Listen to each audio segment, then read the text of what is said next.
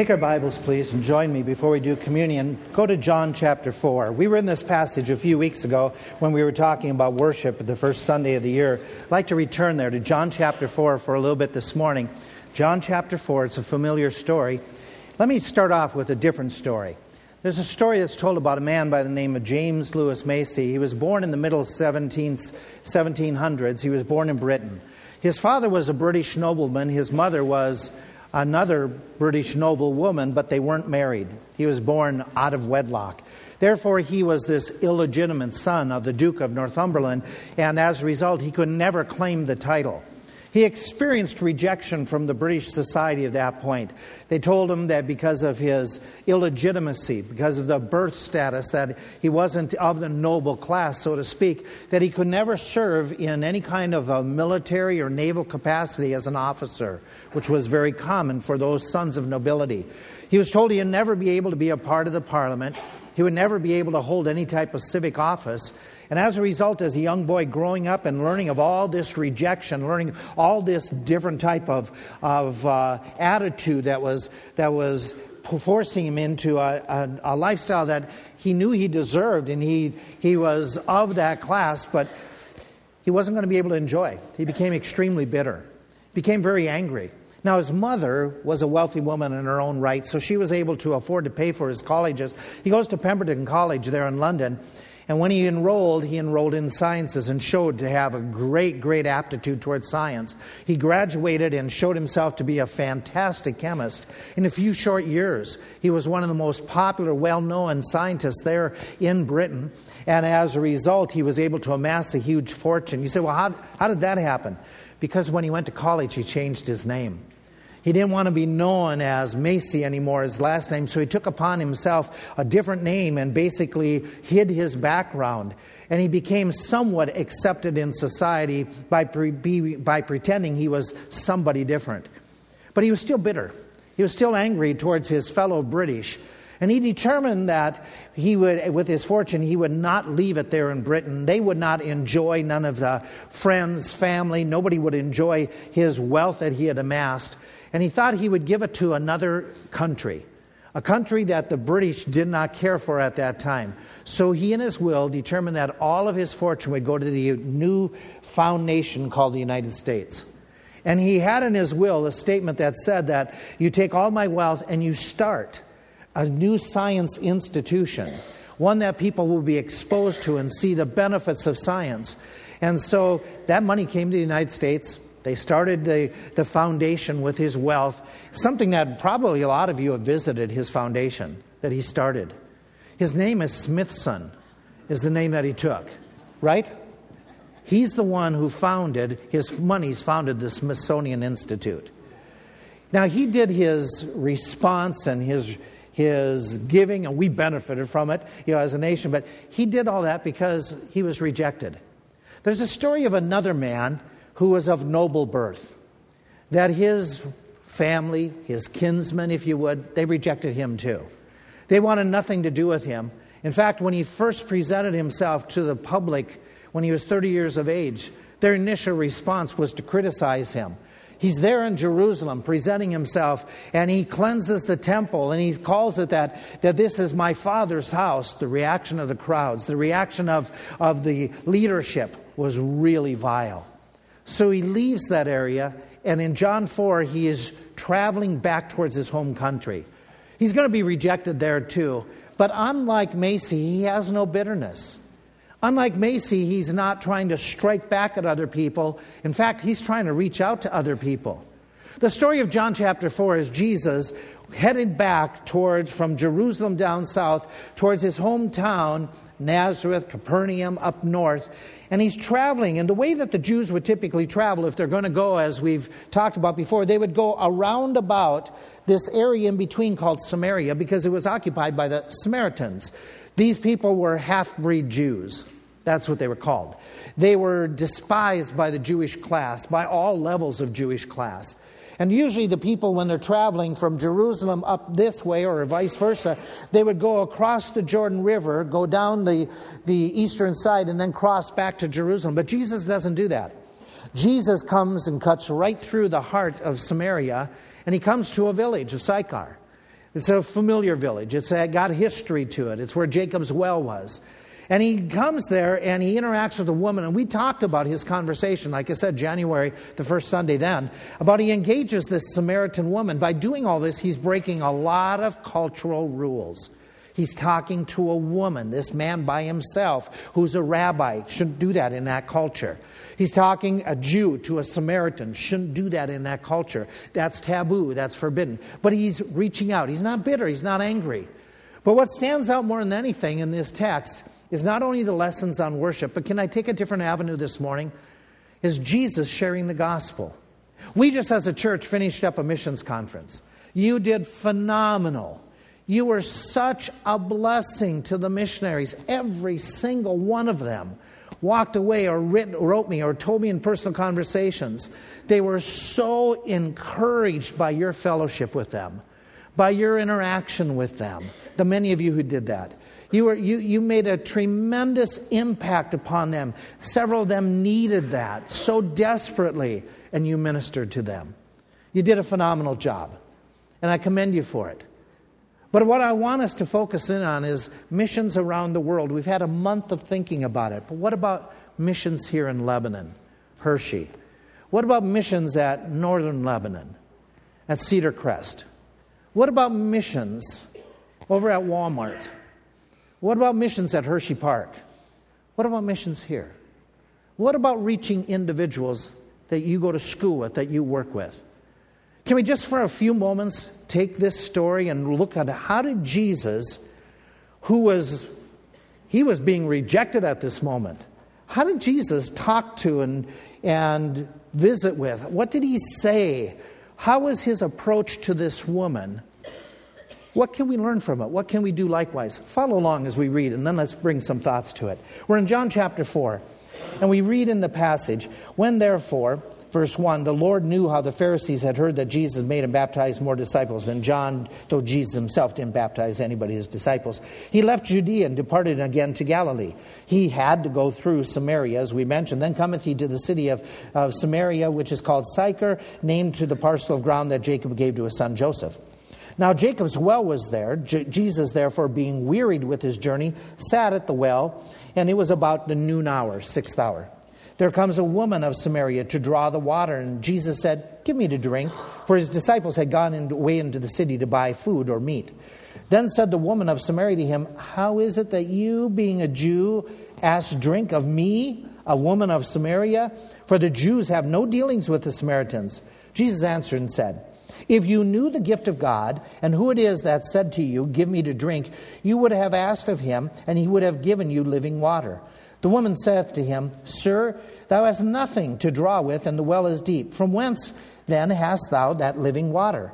Are you greater than our father Jacob, which gave us the well, and drank thereof himself, and his children, and his cattle?" Jesus answered and said, "Whosoever drinks of this water shall be thirsty again. But whosoever drinks of the water that I shall give him shall never thirst. But the water that I shall give him shall be in him a well of water springing up into everlasting life." The woman said unto him, "Sir, give me this water, that I thirst not again, neither come hither to draw water from this well again." Jesus said to her, "Go, call your husband, and come hither." She answered and said, "I have no husband." Jesus said to her, "You have said well, I have no husband. For you have had 5 husbands, and he whom you now have is not really your husband. In that you said truly." The woman said, "Sir, I perceive that you are a prophet. Our fathers worshipped in this mountain, and you say that in Jerusalem it is the place where men ought to worship." Jesus said, "Woman, believe me, the hour comes when you shall neither in this mountain nor yet at Jerusalem worship the Father. You worship you know not what. We know what we worship, for salvation is through the Jews. But the hour comes, and now is, when the true worshipers shall worship the Father in spirit and in truth, for the Father seeks such to worship him. God is a spirit. They that worship him must worship him in spirit and in truth." The woman said, "I know that Messiah comes, which is called Christ, and when he comes, he will tell us all things." Jesus said to her, "I that speak unto you am he." And upon this came his disciples, and they marveled that he was talking to the woman. Yet none of them dared say, "What do you seek? Why are you talking with her?" The woman then left her water pot and went her way back into the city and said to the men of the city, "Come, see a man which told me all things that I ever did. Is this not the Christ?" Then they, the men of the city, went out of the city and came unto Jesus. In the meantime, while his disciples, they were talking with him, prayed to him, saying, "Master, you need to eat." And he said unto them, "I have meat to eat that you know not of." Therefore said the disciples one to another, "Did somebody, any man, brought him aught to eat?" Jesus saith unto him, "My meat is to do the will of him that sent me, and to finish his work. Say not ye, there yet 4 months, and then comes the harvest? Behold, I say unto you, lift up your eyes, look on the fields, for they are white already to harvest. And he that reaps receive wages, and gathereth fruit unto life eternal, that both he that sows and he that reaps may rejoice together. And herein is that saying true, one sows, another reaps. I sent you to reap that whereon you bestow no labor. Other men labored, and you are entered into their labors." Many of the Samaritans of the city believed on him for the saying of the woman, which had testified, "He told me all that I ever did." So when the Samaritans were come to him, they besought him that he would tarry with them. He abode there 2 more days, and many more believed because of his own word. They said unto the woman, "Now we believe, not because of your saying, for we have heard him ourselves, and know that this is indeed the Christ, the Savior of the world." And after 2 days he departs. What do I learn from the text? What do you see? What do you see is this. You see, number one, that when it came to sharing the gospel, the witnessing, Jesus made it a priority. For him, it was something really, really important. For Jesus, it was essential that he would take the time to share the gospel, even though he's on a road traveling. You know how it gets when you're traveling and you want to get there, and nothing is going to stop you, not even a detour sign or asking directions. You're going to get there. And you're just determined, and you're not going to make those wayside rests, though the family is saying, "Please, please stop." You want to get there. He still had a ways to go. He still has to travel for a distance, and yet he stops. And he starts talking to this woman. He isn't surrounded by friends. It's just them there. He's in a strange territory, strange country, unfamiliar, and yet he shares the gospel. He's talking to this woman that he's never met before, and he's sharing the gospel with her. He's taken the opportunity, though he's hungry and the disciples are hungry, and he's got other things on his mind. He stops and engages this woman in conversation. He'll probably never see her again, so he takes the opportunity. He's probably never going to engage with her in another travel through as far as he knows. Well, he's God, but in a human sense. So he takes the chance. He's making it a priority that he's sharing the gospel. It is something really important to him to convey to her that she can have water that will satisfy her soul forever. That is spiritual water. That will give her eternal life. So he makes it a priority. This is something important to Jesus. Is it important to you to share the gospel with neighbors and friends? His sharing the gospel was personal. What I mean by that is this. Jesus, he himself took the time to share the gospel. He has disciples. They will do whatever he tells them to do. He could say to them, "You guys talk to the Samaritans. You guys talk to this woman. You guys share." But he didn't do that. He made it a personal endeavor. He personally shared the word with God, with this woman. He himself took the time. He didn't leave it to the kids. He didn't leave it to the preachers. He didn't leave it to the missionaries. He didn't leave it to others. He himself shared the gospel message. Do you? Do you take the time to share that gospel message? He personally did it. But let me add something. I believe in institutional outreach. What I mean by that is this. We should, as a church, do outreach ministries.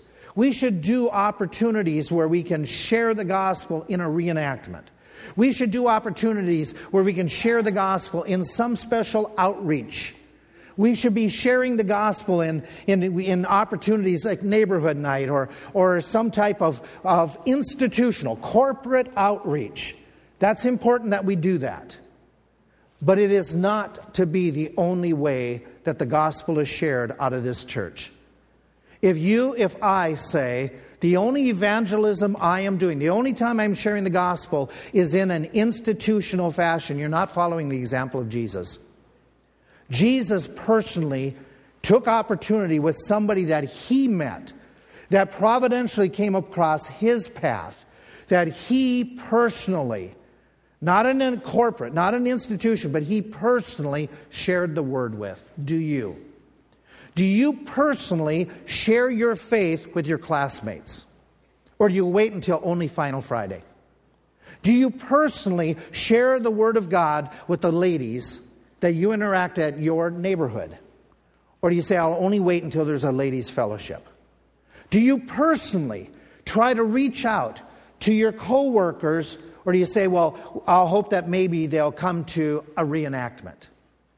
Jesus personally shared the Word. Jesus did it himself on a personal level. There's a church that is preaching the Word of God. It's located on the West Coast. And they had a visitor come here in the last year or two, an instance where a young lady came to their worship service, first time visiting. She came by herself. She was somewhat distraught. People were gracious to her. People were kind to her. And she sat through the worship service. She heard the message from the Word of God. That was a clear gospel message that day. Very simple, very pointed.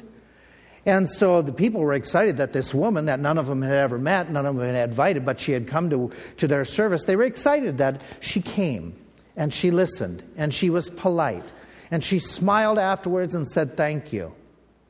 Then the woman wrote him a letter. She wrote to the church body this letter. Dear church members, last Sunday I attended your church and I heard your preacher. He said that all men have sinned against God. Because of their sin, they all face eternal separation from God. But then he also said God loved men so much that he sent his Son, Jesus Christ, into the world to redeem men from their sins, and all those who believe in him would go to heaven and live with God eternally. Is that a good message that she heard? Were you listening? Mm-hmm. Yeah. Was it a clear message that all are sinners, that Christ came to save them? Good message. Good message. My parents recently died. I know they did not believe in Jesus. If what you believe is true, they are damned to hell. You compel me to believe that you yourselves either don't believe this message or that you don't care. You see, we live only 2 blocks from your church, and no one from your church had ever come to our house to share that news. Could somebody around our neighborhood write that to us? Could somebody next door write that to you? Have you shared the gospel personally? Are you planning to share the gospel personally? Jesus, his witnessing was passionate in the fact that Jesus cared enough to talk to this woman about her spiritual needs.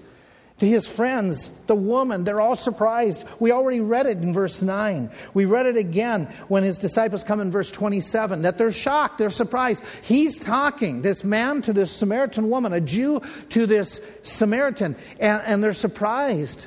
But his passion moved him to go beyond the cultural rules and regulations because she had a need. She had a desperate need. Here's an individual that he wasn't going to let the biases and the prejudices keep him back. Does it keep you back? Here he is one who says that this woman who he knew her lifestyle. He says to her, call your husband. And she says, well, I have no husband. You said right, because actually you've been shacking up with multiple men. And the guy that you're now shacking up with, he's not your husband. He knew. He knew that she wasn't living an approved lifestyle by the Word of God. And yet he talked to her. He takes the time out of passion and out of concern for this woman who she would by Jewish standards be unclean. But he cares enough. He talks with her to talk about her eternal life, her eternal destiny, her soul. He's passionate. He's caring. And when she starts throwing back in his face, well, what about the place that we worship?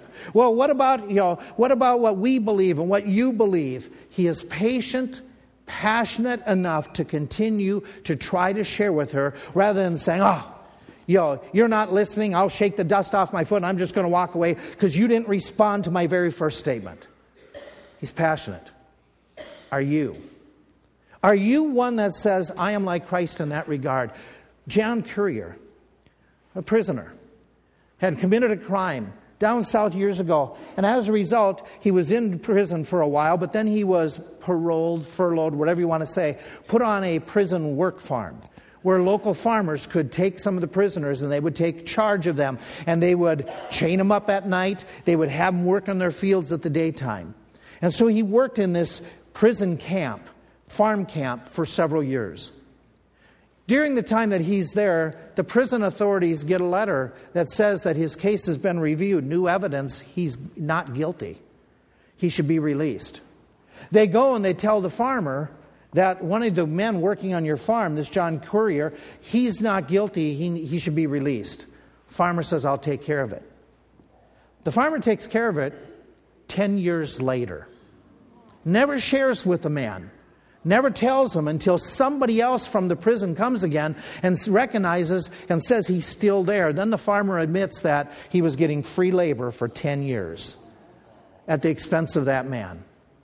We are shocked that somebody would do that to another human being, would not tell them of their freedom that would give them 10 years of freedom. However, in our shocked attitude, have you told people about the freedom in Christ, or have you been holding it back? Have you shared with them that Jesus saves, that Jesus delivers, He gives peace, He gives rest, He gives hope? Have you given them that news, or are you letting them serve more years, chained by some addiction, some habit, some lack of peace, lack of purpose, without knowing forgiveness in Jesus Christ, who when He comes, He makes all creatures new again? We're no better than that farmer if we hold back the truth of there's freedom in Jesus Christ. There is peace in Christ. There is eternal hope in Christ. There is a knowing that you're on your way to heaven in Christ, and you no longer have to fear death, disease, or any such thing. Don't hold back the truth. Jesus was passionate.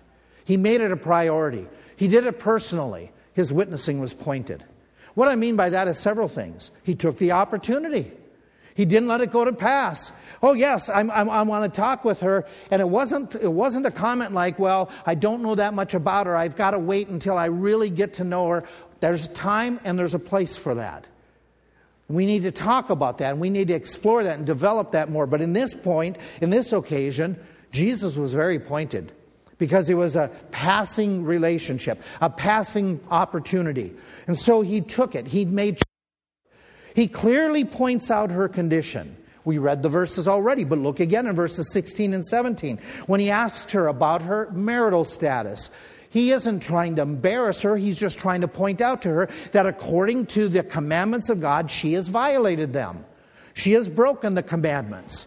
And He's being very pointed, where He talks about not coveting another spouse, not being in an immoral relationship.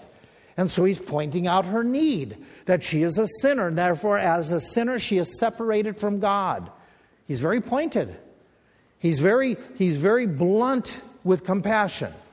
And He's saying to that individual, the way somebody has said to you and me, that because of our sin of temper, or our sin of greed, or our sin of jealousy or lying, that we're separated from the Father.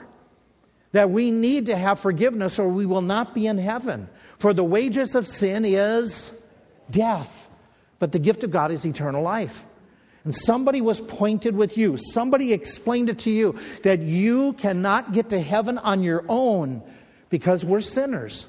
The only one who can get us to heaven is somebody who is sinless. That's not me to help you. That's not you to help me.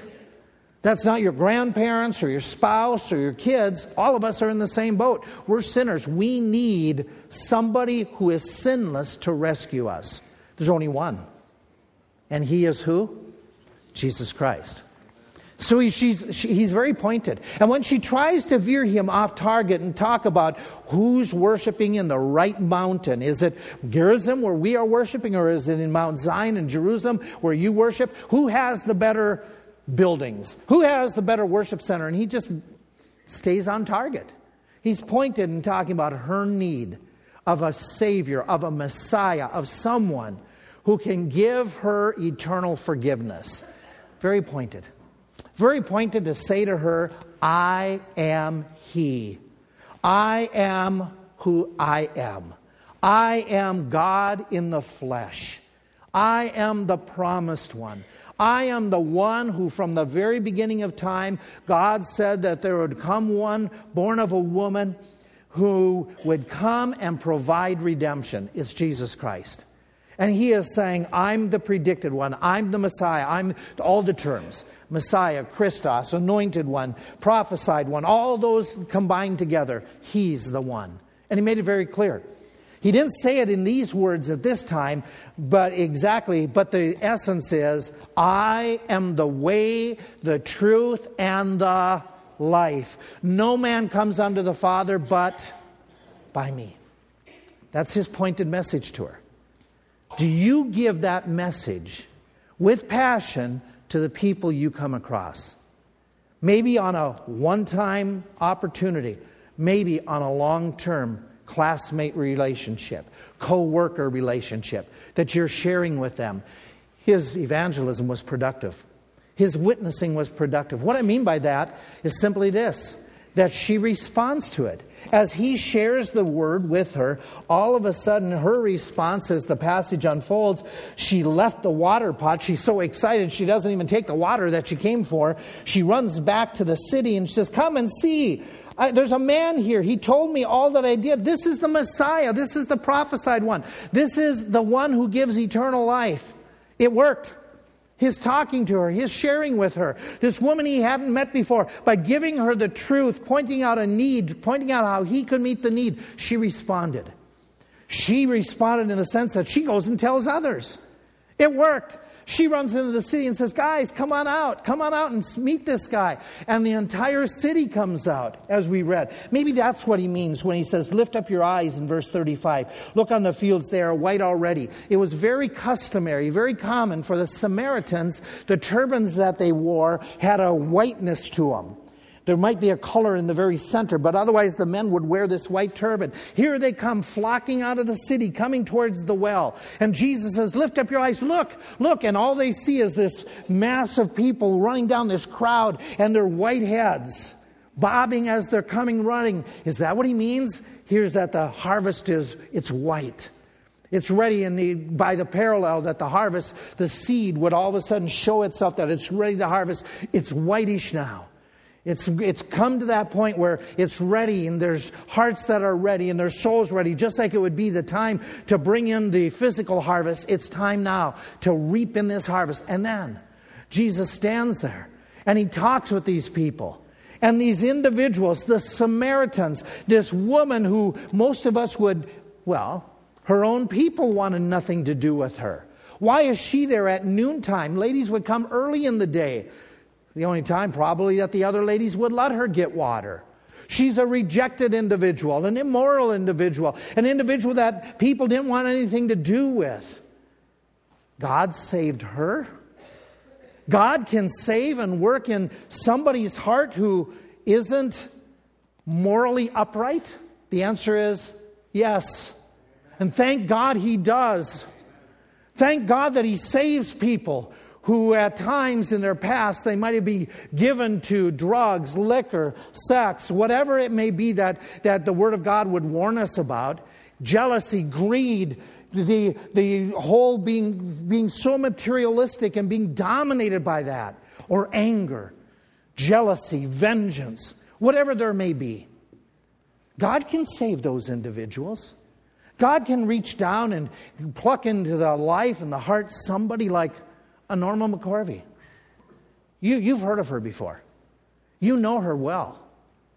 She's an individual that a few years ago, around 2000, she was working as an advocate for the abortion movement. And she was very prominent in the abortion movement.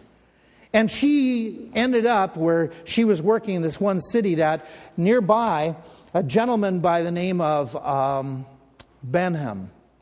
I forget the first name, who was leading a Christian group that was providing alternatives to abortions to ladies, they started speaking in public venues. She, pro-abortion, he, and pro-life. And they started speaking, and in one of those engagements in a public setting, he made the statement about her right there on the platform. He said, "You are responsible for the death of millions and millions of babies in America."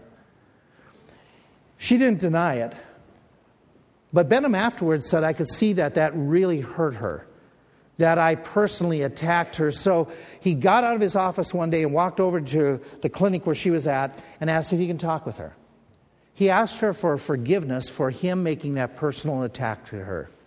She said, "I'll forgive you." And he said, "Could we ever sit down and talk some more and just explain in private some of our viewpoints?" She said, "I would be glad to do that." So she started having interaction with Benham and some of his office workers. And by her own accord, she said she found that after she had conversations for a while, she found that they were more genuine. And they were more caring about her as an individual than her story. And so she started visiting more and more and saying to these people, "Can we go to lunch together?" And they started over a period of time sharing their faith with her. And around that year 2000, she prayed and asked Christ to be her Savior. A short time later, she followed in believer's baptism. God can save anyone. He can even save the Jane Roe in Roe versus Wade. That's who she is. Can God save anyone? The answer is yes. God, in his program of witnessing, Jesus makes a clear demonstration that it's to be perpetual. What I mean by that is this. Jesus has witnessed down in Jerusalem. He has shared the word. He's on a journey. He's busy. He's headed home. He's hungry. He's thirsty. And as he's traveling, he is still going to witness to this one. Despite his lack of comfort, his witnessing is perpetual. He takes the opportunity to witness to her. And then, after he talks with her, she runs in the city, gets the whole people to come out, the men of the city, and he took time to spend with them. He wants to get home, but they say, "Can you spend time with us?" How many days does he spend there? 2 days. The Jews, when they traveled through this area, if they were traveling like he did, they would make sure that they started at sunrise and get through by sunset. They don't want to be staying overnight in Samaria. That's really taboo. Jesus spends 2 days. He is so concerned about souls, and it doesn't stop when he sees one that he's witnessed to. It doesn't stop when he's witnessed to 2. It doesn't stop when he's given money to missions. It doesn't stop when he played a role in a reenactment. It doesn't stop when he worked a booth in one of the neighborhood nights. It doesn't stop when he gave one tract out. He is working and working and working on a perpetual basis of trying to get the gospel out. Time and time and time again. It's his lifestyle. Is it yours? Is it mine? Are we getting out the word the way that he did? His witnessing was a partnership. He makes it very clear. He says to these guys, he says, when you do this, you are not on your own. You're afraid to share the word at times. But he says, watch, I want you to understand, he that reaps receives wages, that he that and gathers life eternal. Both he that sows, he that reaps may rejoice. One sows, another reaps. Doesn't it remind you of that idea that Jesus talks about through the Apostle Paul in 1 Corinthians, where he talks about how there's some who plant, some who water, but God does what? Gives the increase. The whole idea of a partnership. We are working at this together. How can we help one another more and more in our witnessing? We're going to be talking about that this evening. This Sunday evening and next Sunday evening, laying out for you an opportunity to help you out more for you in your witnessing. Jesus says this is a partnership. We're not alone. In fact, he makes the comment when he's wrapping up and he's ready to ascend to heaven. He says, all power is given unto me in heaven and in earth. And then he tells the disciples, go make all disciples. And he wraps up after he says, go make disciples. He says, and lo, I am with you always, all times, all places. We're not alone. We're not alone when we do the witnessing. There's a gal. Her name is Josephine or Joey Guerrero. She's Filipino. She's one of the few who have earned this Medal of Freedom from the American military because of all she did. When the Japanese invaded the island, took over the Philippines, the United States and the Allies, they needed information from the inside. What about some of the placements of weapons and guns so that if they were to bring by ships, if they were to bring by troops to land? She became the most effective Filipino spy. She got to know some people in the know. She got information. And she was never once, the amazing part of her story is never once was she ever stopped, suspected, searched. She got through all the different Japanese patrols. She got through all of their different barriers that they were set up. She went wherever she wanted, and nobody grabbed her and stopped her. There was a reason. She had something. Her story is the leper spy. She had leprosy. Everybody kind of gave her room and gave her space. That's because everybody looked at leprosy as something that was evil and bad and something that was contagious. You know, we have something that is far better that can enable us to do so much more for Christ. We have what Jesus promised called the Holy Spirit. He lives within us.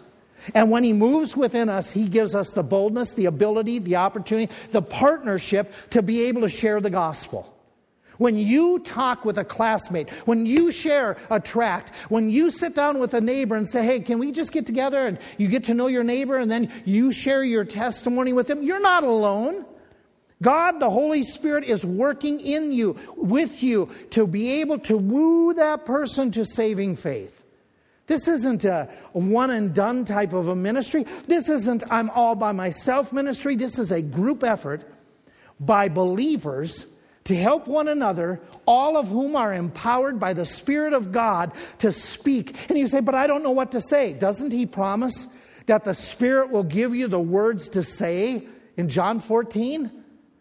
Stop giving excuses. Take the opportunities. Learn how to do it. Come, get the training that we'll provide, because witnessing is promoted. Jesus said this isn't something that I and I alone do. He made it very clear in verse 35. This is something that all of you are supposed to be doing. You lift up your eyes. He's saying that the disciples should be as concerned. In fact, this is the very beginning of His ministry, and He's telling His disciples, look, share the gospel. Do you remember the last words before He ascends? Share the gospel. Share the gospel. It was a priority that He promoted to them. Share the gospel. Share the gospel. Get the gospel out. I was listening to a sermon a couple of weeks ago on evangelism, and I got kind of ticked at the preacher, because he made a statement there that I found a little bit brazen and offensive at first. If you are not communicating the gospel to lost people, he said, then you don't love Jesus and you don't love other people as much as you should. I bristled at that. How dare him say and question whether I love Jesus? And he went on, he said, you don't love the Lord and you don't love others as much as you love yourself. How dare him? And then after my initial reaction, I had to pause and say, is he right? If you love me, keep my... And why isn't it that I don't share the gospel? They might reject me. They might think less of me. They might not like me. Am I more concerned about self than their soul? Am I more concerned about self than what Jesus tells me to do? And I reminded myself of a poem I learned in high school, the one and only year I went to a Christian school when I got saved as a senior in high school. This was a poem that the pastor asked us to memorize. You lived next door to me for years. We shared our dreams, our joys, our fears. A friend to me you were indeed, a friend who helped me when in need. My faith in you was strong and sure. We had such trust as should endure. No spats between us ever arose. Our friends were alike and so our foes. What sadness then, my friend, to find that after all, you weren't so kind. The day my life on earth did end, I found you weren't such a faithful friend.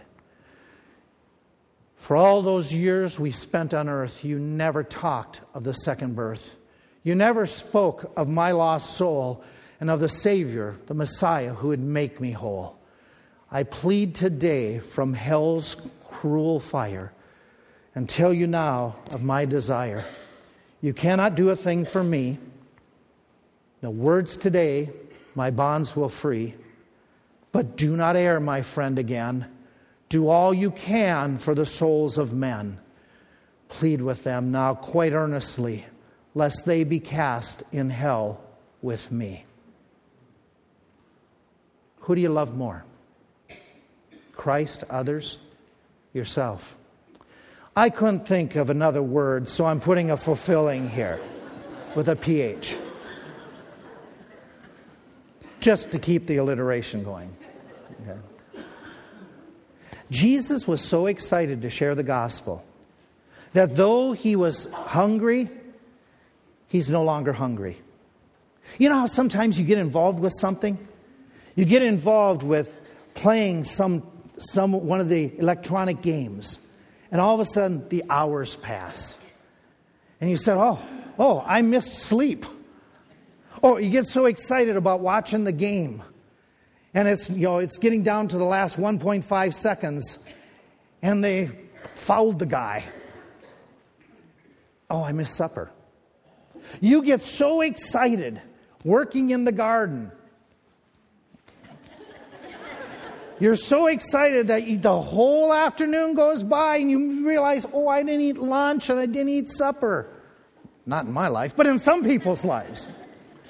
You get so excited shopping, that you can just keep on going, and bypass a meal or two. Some of you can. You can get so excited talking to somebody about the Bible that time just whizzes by. And it's like preaching. The time just goes so fast. And none of you get to eat. Jesus is saying, I so much enjoy doing the will of God. It's my food. My meat is to do the will of God. I don't need the sustenance. He did. But he's saying that the food I don't need right now. Lunch can wait. I'm sharing the Word of God. He was finding it satisfying to share the Word of God. That's not the only time Jesus did the will of God. When Jesus Christ, when He came to this earth, He was told by Satan, you don't have to die, we'll give you an easier way. You just bow down to me, and I'll give you all the kingdoms. And it was, no, I'm going to do the will of the Father. He was saying when the disciple says, don't go to Jerusalem, have I come to this world to do my own will? My meat is to do the will of the Father. Lunch can wait. I want to do what God wants me to do. And to the ultimate time, not only sharing the gospel, but the ultimate gift in time that He gave was His life on the cross. We celebrate that this morning, the breaking of His body, the shedding of His blood, so that you and I can have eternal life. It is a time where Jesus Christ died on that cross, suffering for hours, doing the will of the Father. He could have called 10,000 angels to set Him free. But why did He stay on the cross? To do the will of the Father. To pay with His life so that you could have eternal life. And He says, on a periodic basis, we choose once a month, celebrate that. Remember that. Get together and come together and worship me and thank me for the sacrifice I've made.